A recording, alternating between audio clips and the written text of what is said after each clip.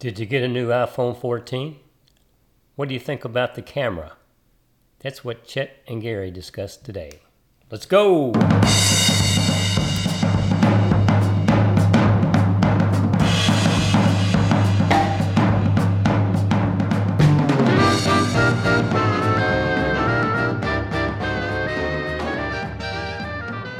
Good morning, Chet. Good morning, Gary.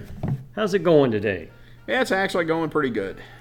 So what kind of topic are we going to dive into this morning? I thought maybe we could talk a little bit about what in the world has gone on with the new iPhone 14s, and particularly the Pro model. I mean, the camera system, I'm just blown away by some of the things that you can pull off with that phone now. A lot of new features.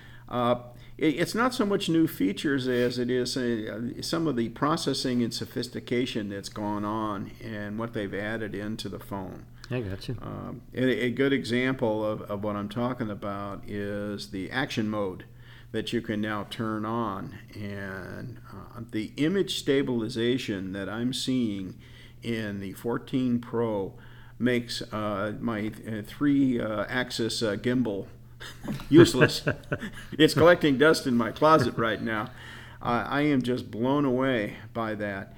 It's kind of interesting. I shot some video with it, and the only motion that I could really see was my stepping, bouncing up and down. Mm-hmm. And I remember when I first got the three-axis gimbal and started to play with that, there were a lot of instructions about learning how to walk without bouncing up and down, because all of them show motion when you're doing that.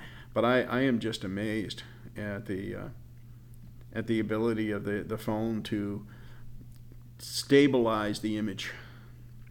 And that's specific to the 14. It's not done in software on an older model. Some of the older models were trying to do this, and you actually saw over the last couple of years the phone starting to offer stabilization. Early on, it was software only, and it was all happening after the fact. And then starting, I think it was last year with the iPhone 13s that you were starting to see.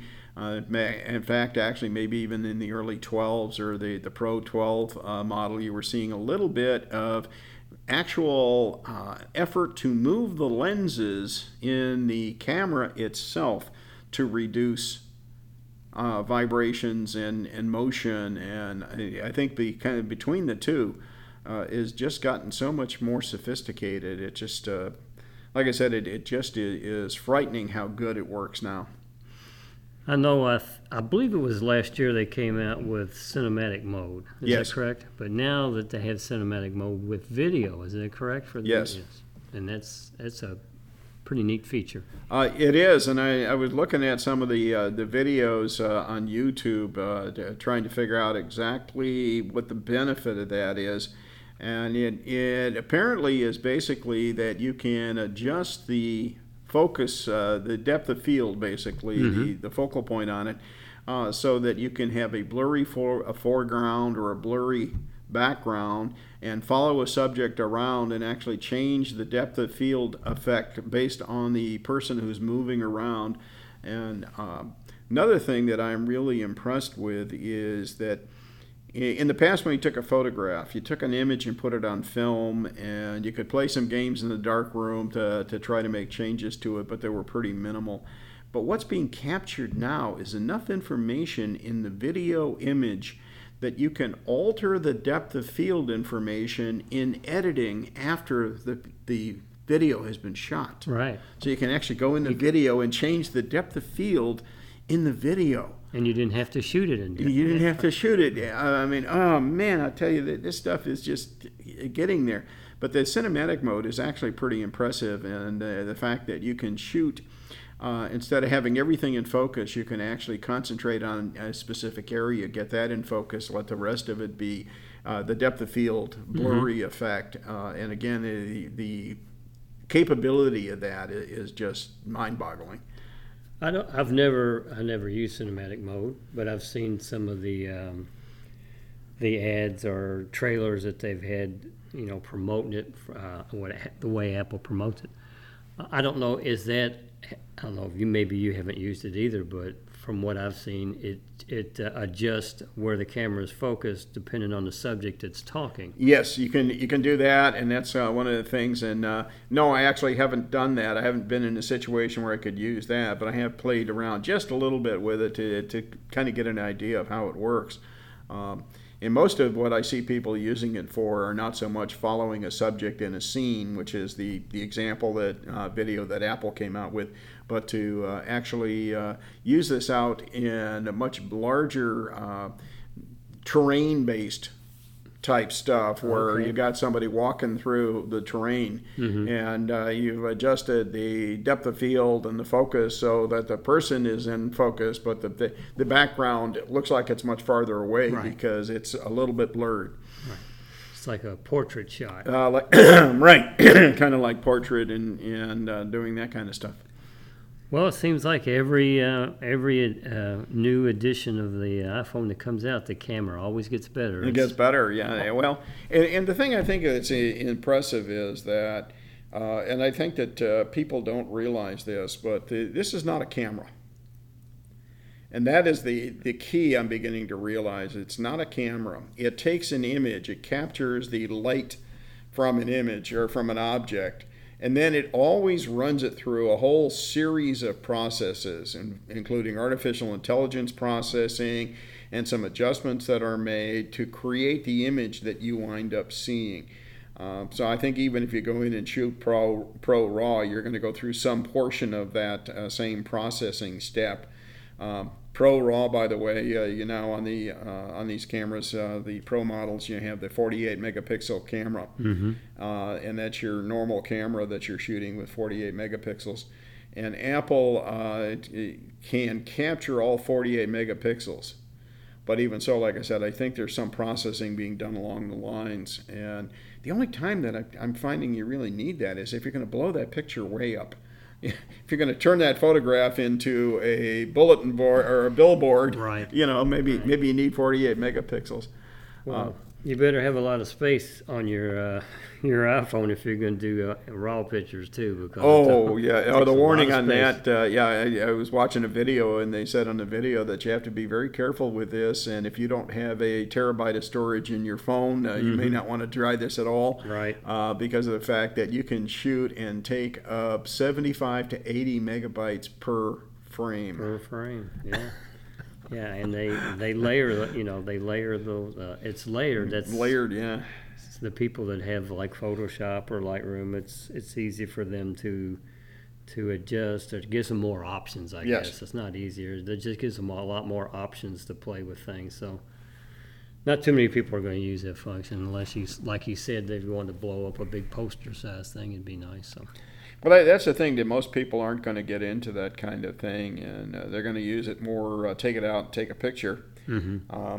HDR seems to be much better on the iPhone 14s than I remember it.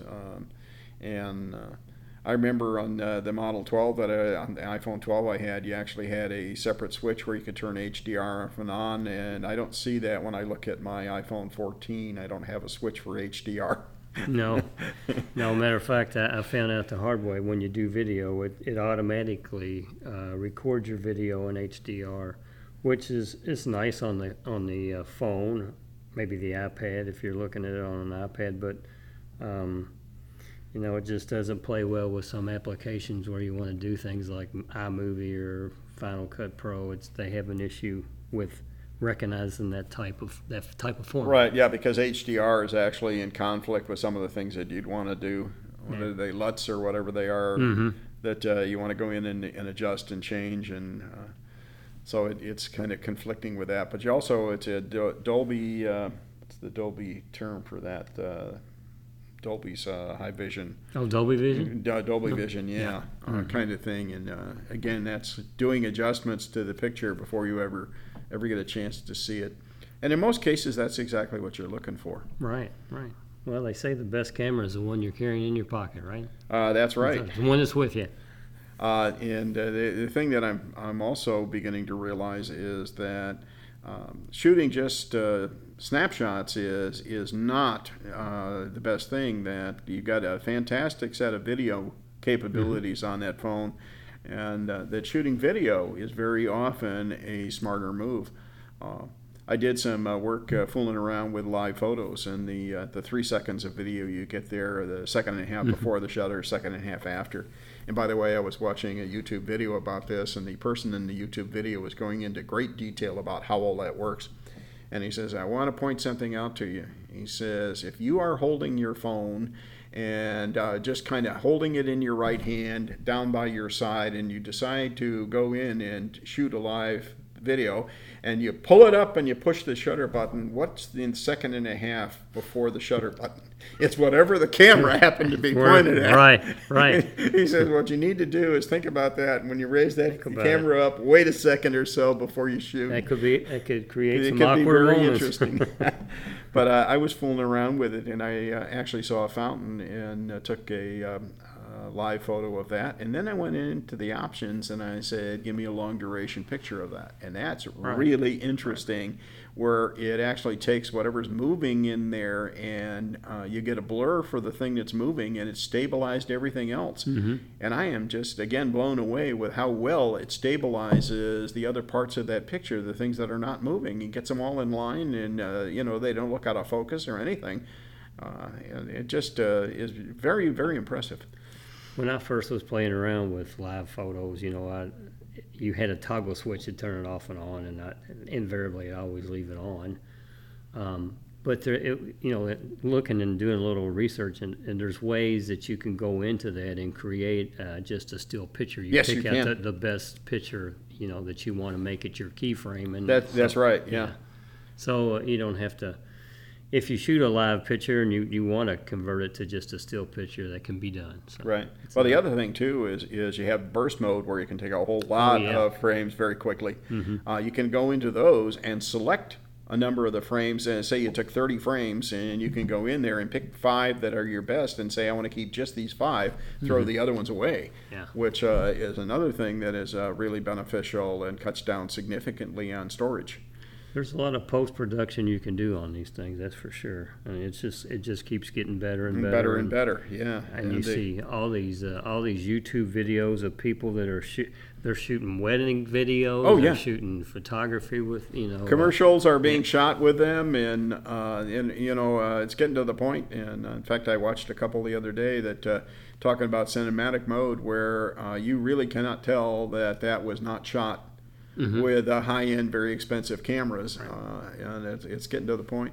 I watched somebody too who was out in the woods clearing brush out of a culvert under a road to get rid of the water flowing over the top of the road. He had an iPhone that he had set up, and he was watching the output side of this culvert as he was clearing the input side, so he could see how the water was going through. But that's what he was using. He's using iPhones. It's cool. I mean. Yeah, and it works. They're everywhere, that's for sure. Well, I think that about wraps it up for the photo session that we have today here on the iPhone, and all the adjustments that you can make, and all the new features on the 14. So I hope everybody can get out there and play around with their phone, and you need to bring those pictures to the meeting and show us the pictures that you're taking. Yeah, and I guess the big thing is to go out and play with some of these things. Don't ignore some of these options. You may look at it and say, why in the world would I ever want to use that? Yeah. Try it and see. Could come in handy make an awesome picture. It does. Yeah. And low light pictures are getting better and better and better too. They are. Yes. Yes. Anyway. Okay. Go have fun with them. All right, everybody, let's wind it up, and thank you for the listen, and we'll see you next episode. Goodbye, Chet. Goodbye, Gary.